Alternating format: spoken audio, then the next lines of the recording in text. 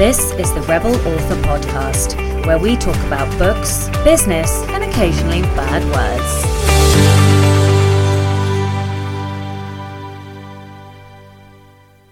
Hello Rebels, and welcome to a Rebel Author Takeover. My name is Daniel Willcocks, and welcome to episode 32 of the Rebel Author Podcast. Today marks the first in a series of bonus podcast episodes which celebrate the launch of Sacha Black's new book, The Anatomy of Prose, which comes out in just 2 days' time. So you should probably go pre-order it if you haven't already. Because this is a special episode, we're going to forego the usual intro this week and get stuck straight into the juicy stuff.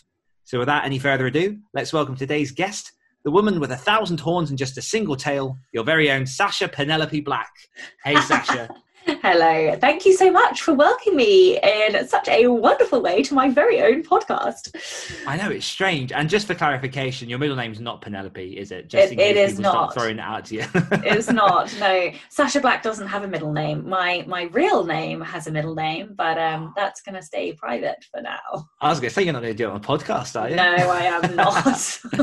Amazing. So, in this takeover, since the entire theme of your brand new book is all about those 12 steps to sensational sentences, we're going to be talking all about how we each improve our writing and the kinds of resources we as authors utilize. So, Sacha, how do you improve your writing? So, I do talk about this in the book because I'm biased and I think my method is pretty good, if a little obsessive and overkill. But hey, I think it works. So what I do is I made a point of training myself to read more consciously. So before I started writing, I very much would always lose myself in a book. I wouldn't necessarily pay attention to the intricacies of what was being said, but I would fall in love with the characters and the story and, escapism, essentially. Now, I still do that to some extent, and certainly with some books more than others, but I also make a point of allowing or enabling part of my brain to remain conscious whilst I'm reading, rather than falling completely into the subconscious escapism that I love. And what I do is I keep half an eye out for anything that stands out. So that could be a great line of dialogue. It could be a metaphor that just sparkles on the page. It could be a line of characterization that makes me wish I'd written it. It could be a juxtaposition or a piece of foreshadowing, or it could equally be something that is bad and makes me cringe.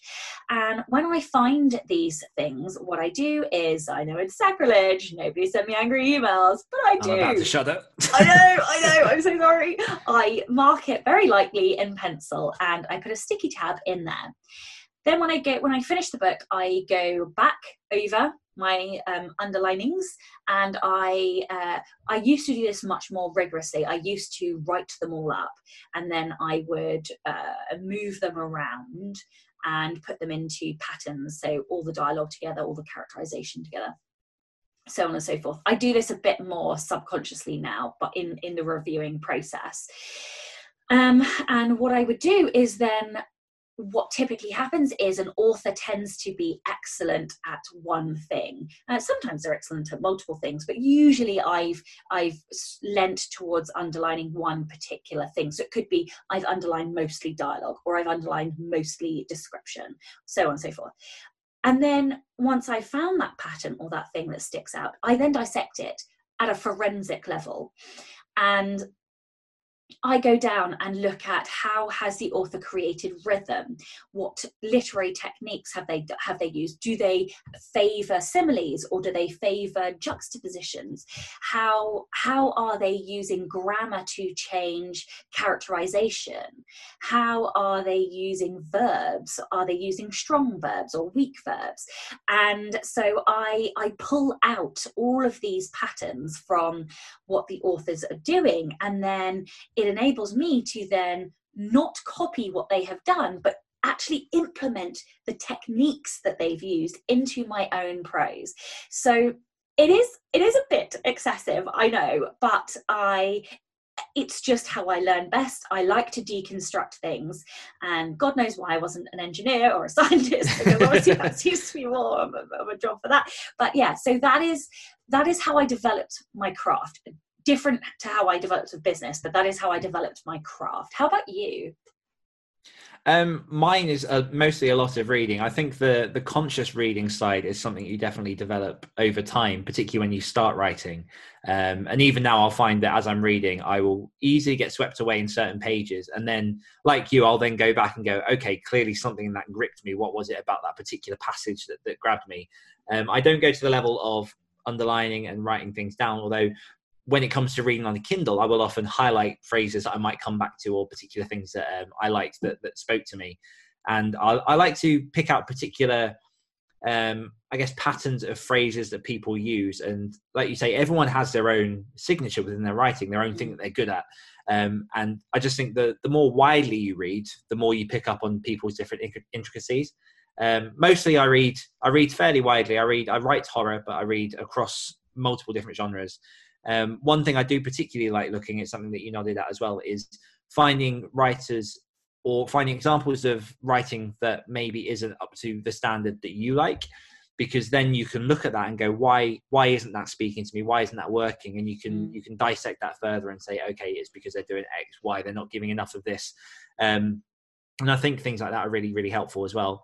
And one of the biggest things to remember is at the top of all that is that you're a reader too. So when it comes to writing, a lot of what I do to try and improve it is read the things that I like. And particularly if I'm about to get into a writing session, I'll often sit and read a book that I know that I've loved, to almost use osmosis to absorb some of that style a little bit and get me into the right mind frame to then start writing.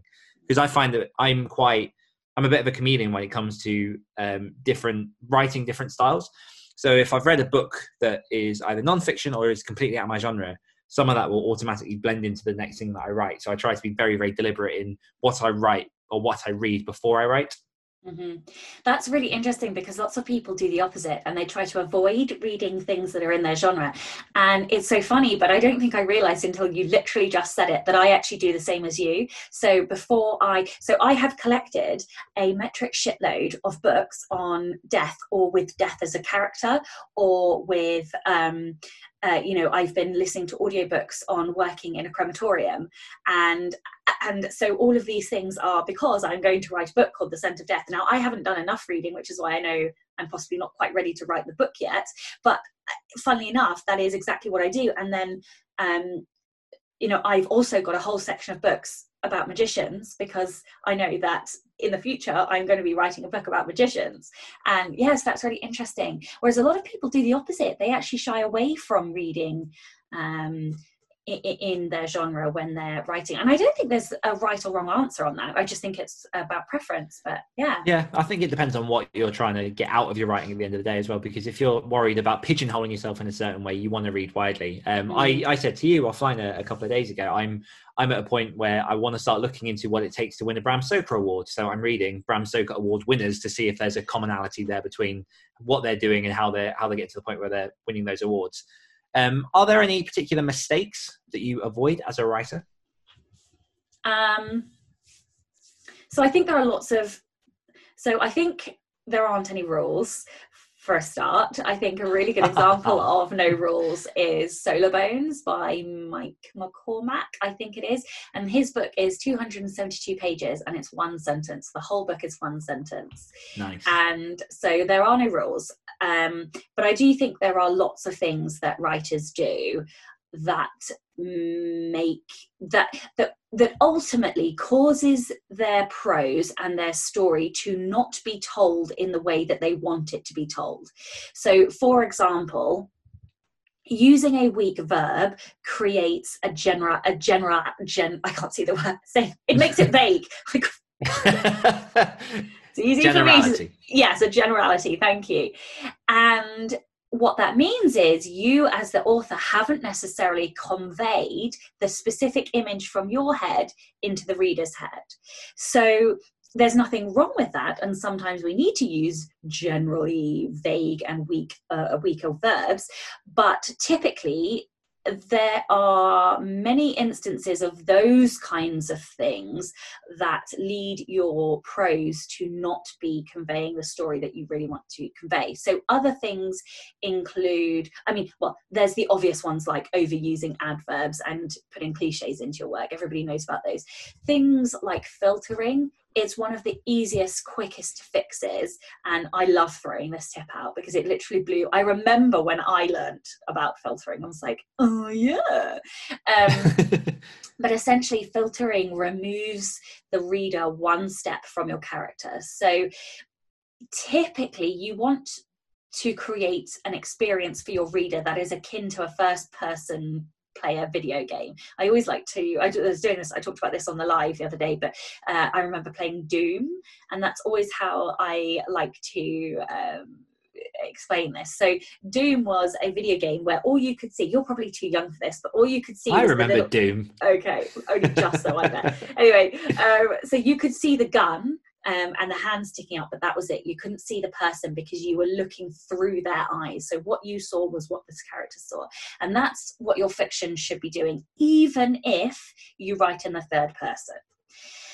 And so by filtering, you're actually pulling the reader out of your protagonist's head and you're putting them next to them, so they will watch your character doing stuff instead of doing stuff themselves. So an example would be I heard the leaves rustle. The saying I heard is how you're removing the character. So instead you would just say the leaves rustled, and that immediately makes it more immediate. It makes it more intimate, and the prose a bit slicker.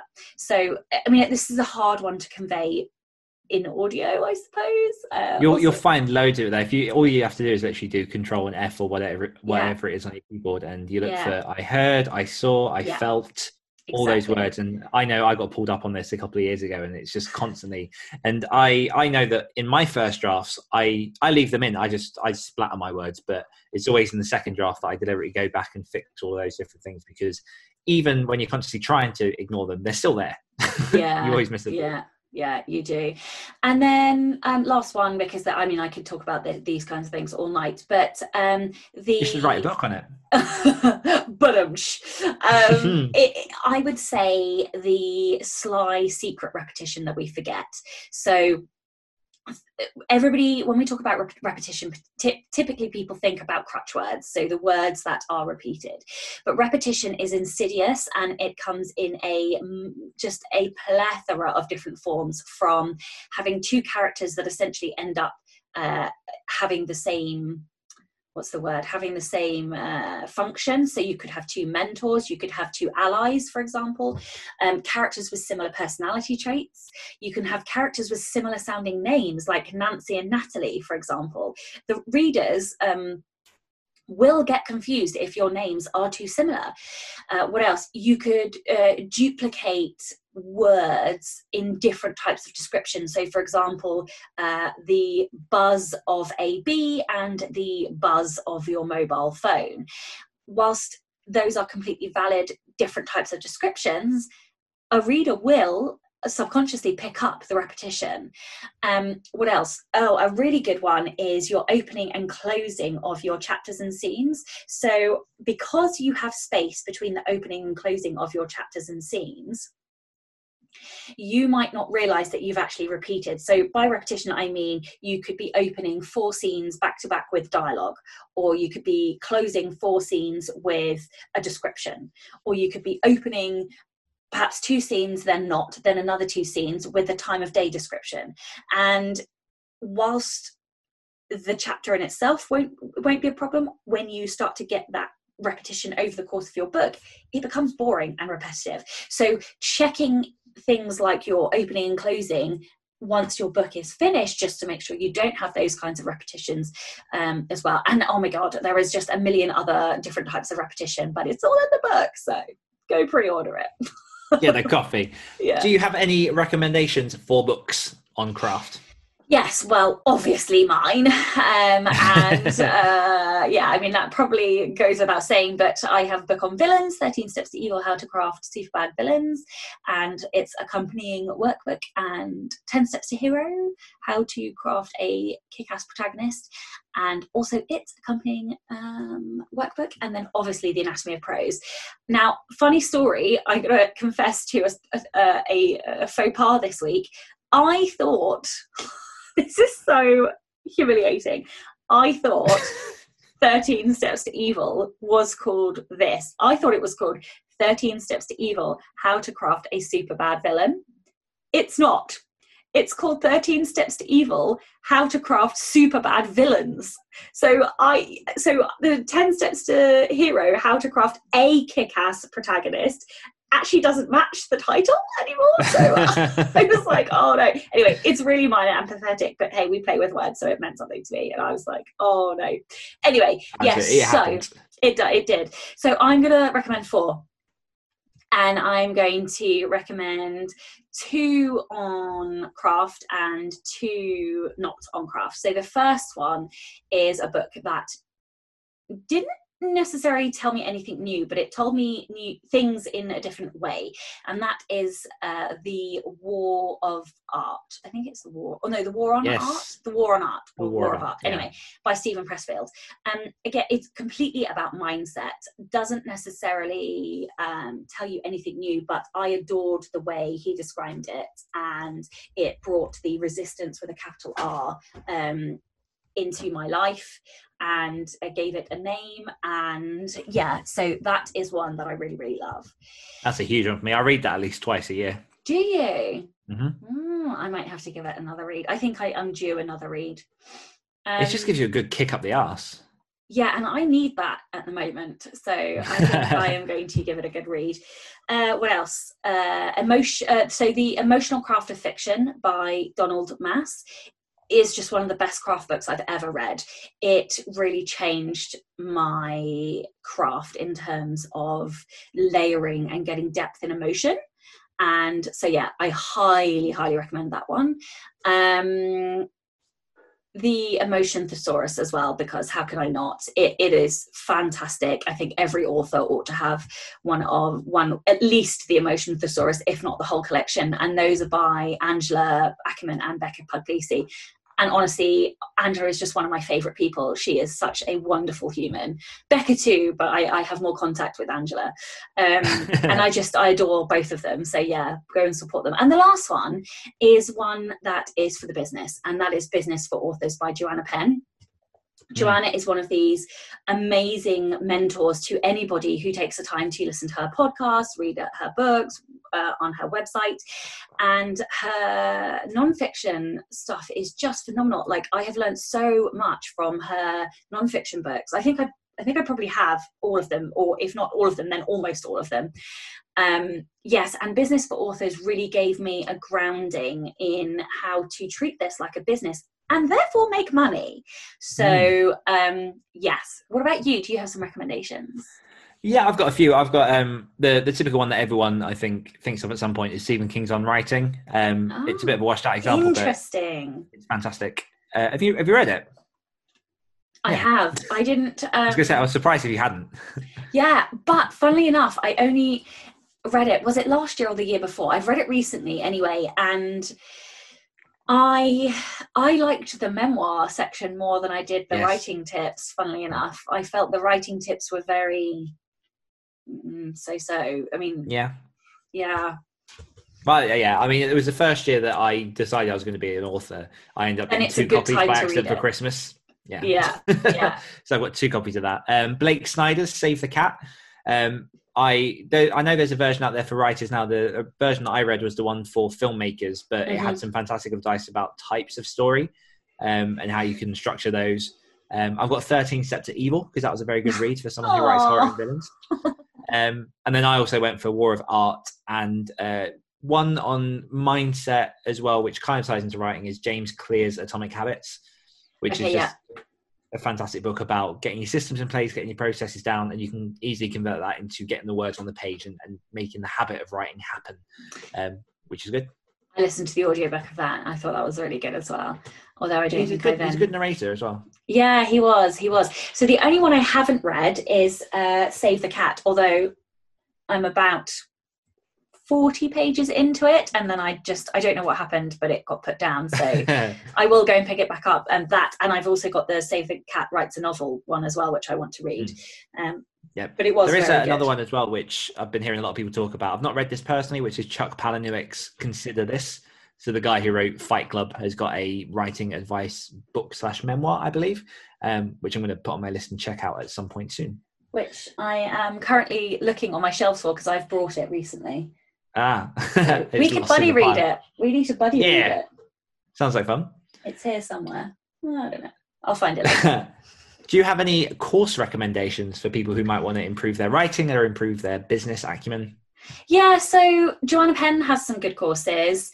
I recently took her course on how to create courses, but she also has courses on co-authoring. She has courses on writing non-fiction, how to write a novel, and some other stuff, which I think also productivity. I love her. I think she's a fantastic mentor, so I always recommend her stuff.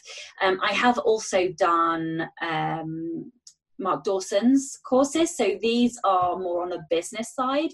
They're incredibly comprehensive. And so, yes, I always recommend those. I really, really liked them. Also DIY MFA, Gabriela Pereira, she's fantastic. I loved her book and her course. And what else? So this is not a course I recommend because I haven't taken it, but a course that I want to take is Becca Symes. That is a course I really want to take. I'm really, really interested in taking her course, just because when I interviewed her, she blew my mind. But yeah, so those are the courses I've done. And there is actually one other course that I want to do, which is by Dean Wesley Smith.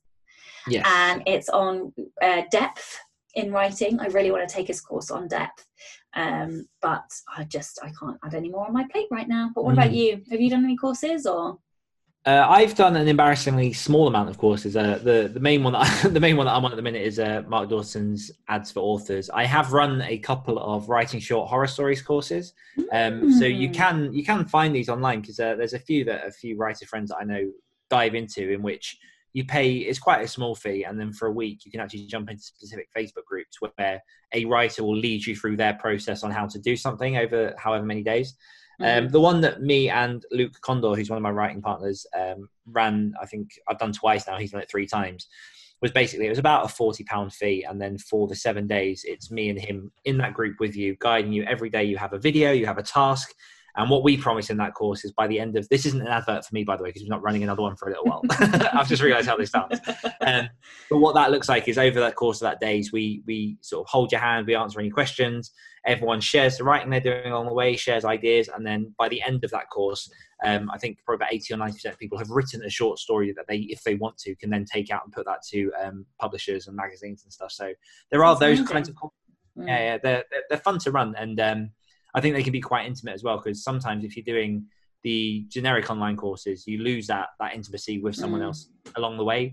But they're all over the place. So just find one that works for you. There are people that do try and con you for very, very little work, but if you look right, you can find a decent one. One place that I do want to do more of, and I know that we've spoken about this, is the masterclasses, because I know there are a few on there that I want to do, like Neil Gaiman and R.L. Stein, and other big named writers are doing courses and things on there, so they're worth checking out. I did the James Patterson one, which was good, but I think I was at the wrong point in my writing career to have watched it. It makes a difference. It does. I think I should have watched it slightly earlier than I was. And I suppose that is my fear with some of the masterclasses, is that I do wonder if they're going to be too basic. Yeah, that's the thing. You got to find the ones that are aimed towards the people who are at the point that you are. Yeah. And sometimes that's trial and error. How do you go about learning and improving your business? That is a good question. So I think the biggest way is I Well, it's changed over the years. So I still spend a lot of time listening to podcasts. I do. Yeah, like I think podcasts are so immediate and current, and people are so generous with what they share. And I think that you can learn a lot about how other people are running their businesses. And because of that, you can take the elements that you like and shape them into what you want to do.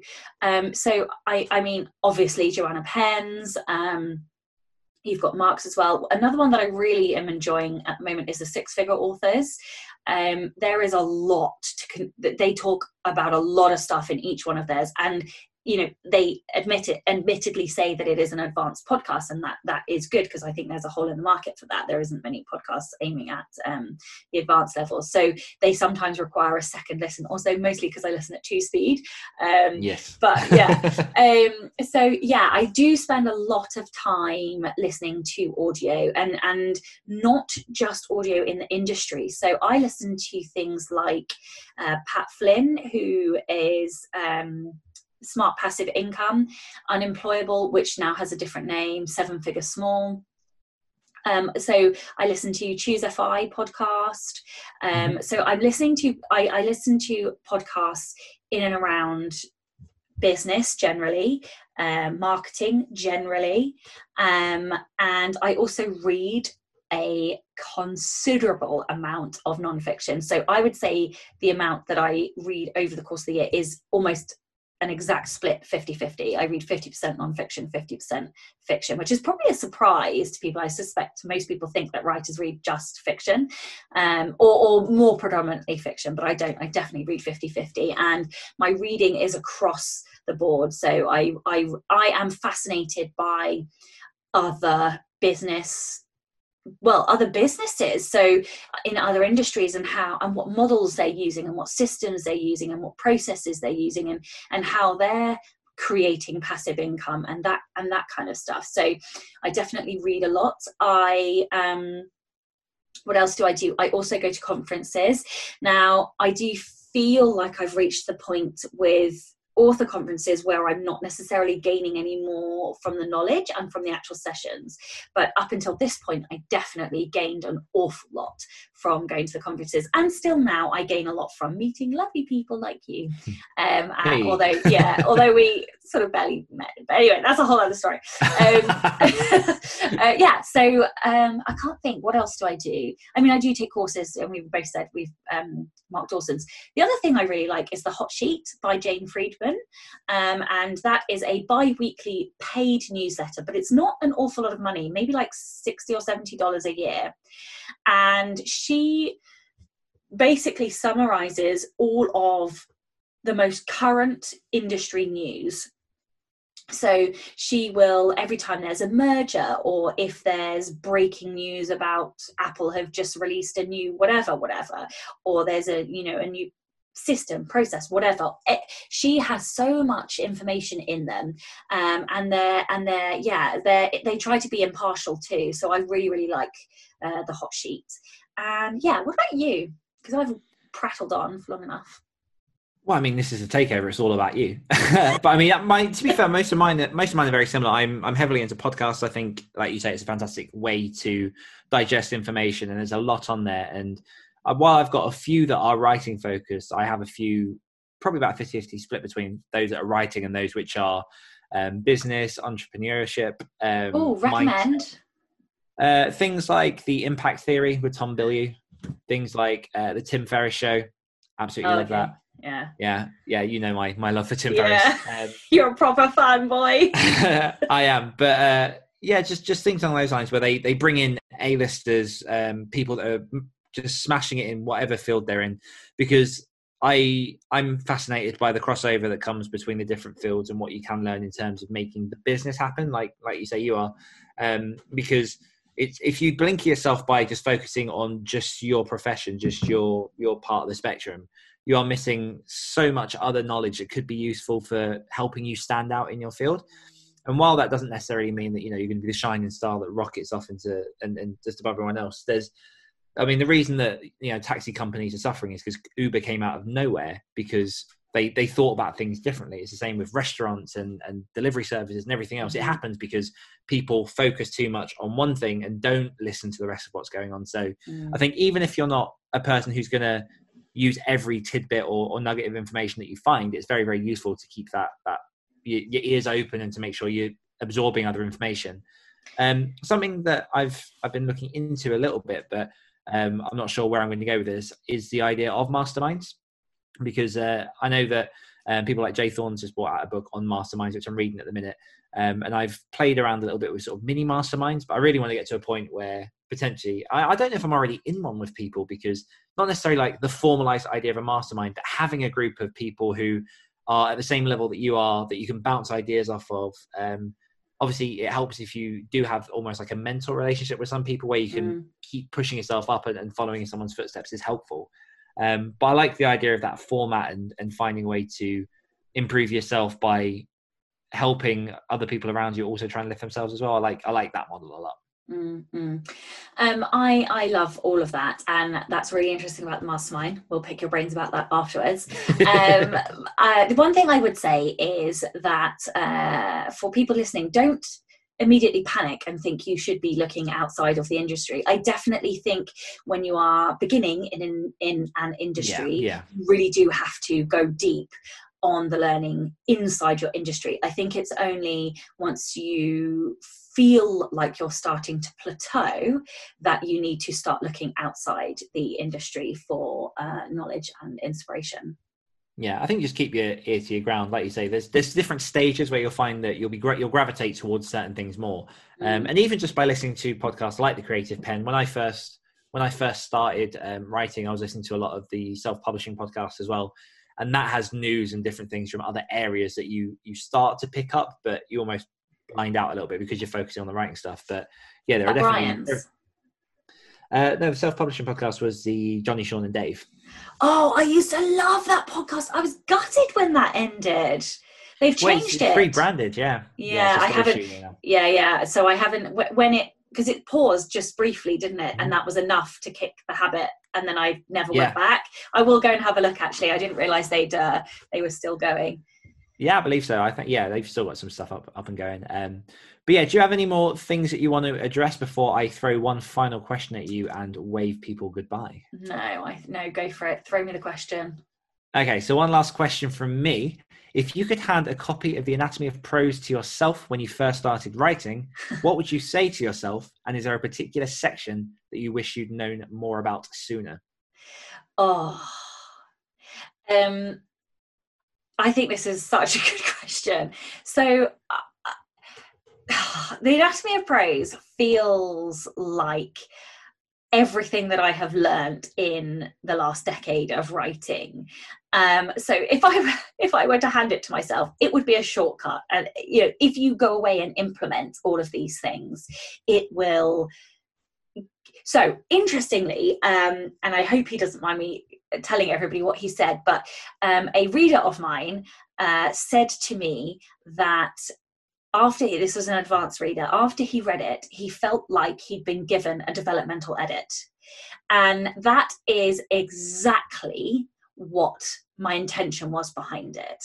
So I think I would say to myself, read this, go away and digest it, read it again, and then if you implement even half of these things, it will improve your writing so radically that you will be able to shortcut half of the learning that I had to do over the last 10 years, basically.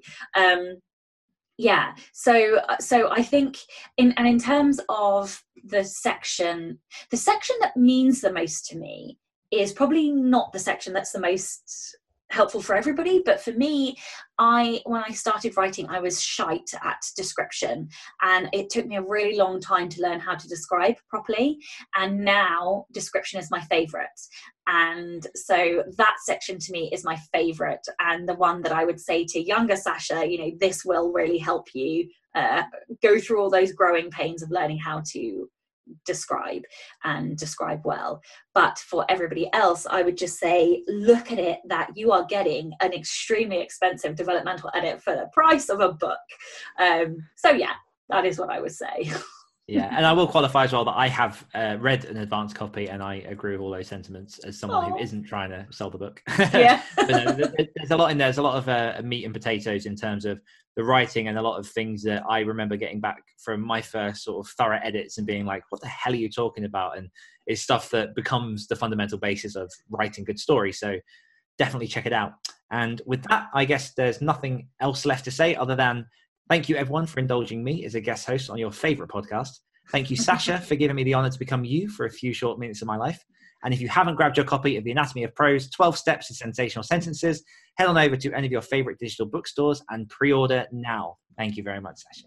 Thank you. Thank you for taking over. Don't forget to tune in and subscribe on your podcatcher. And when you have a moment, please leave a review.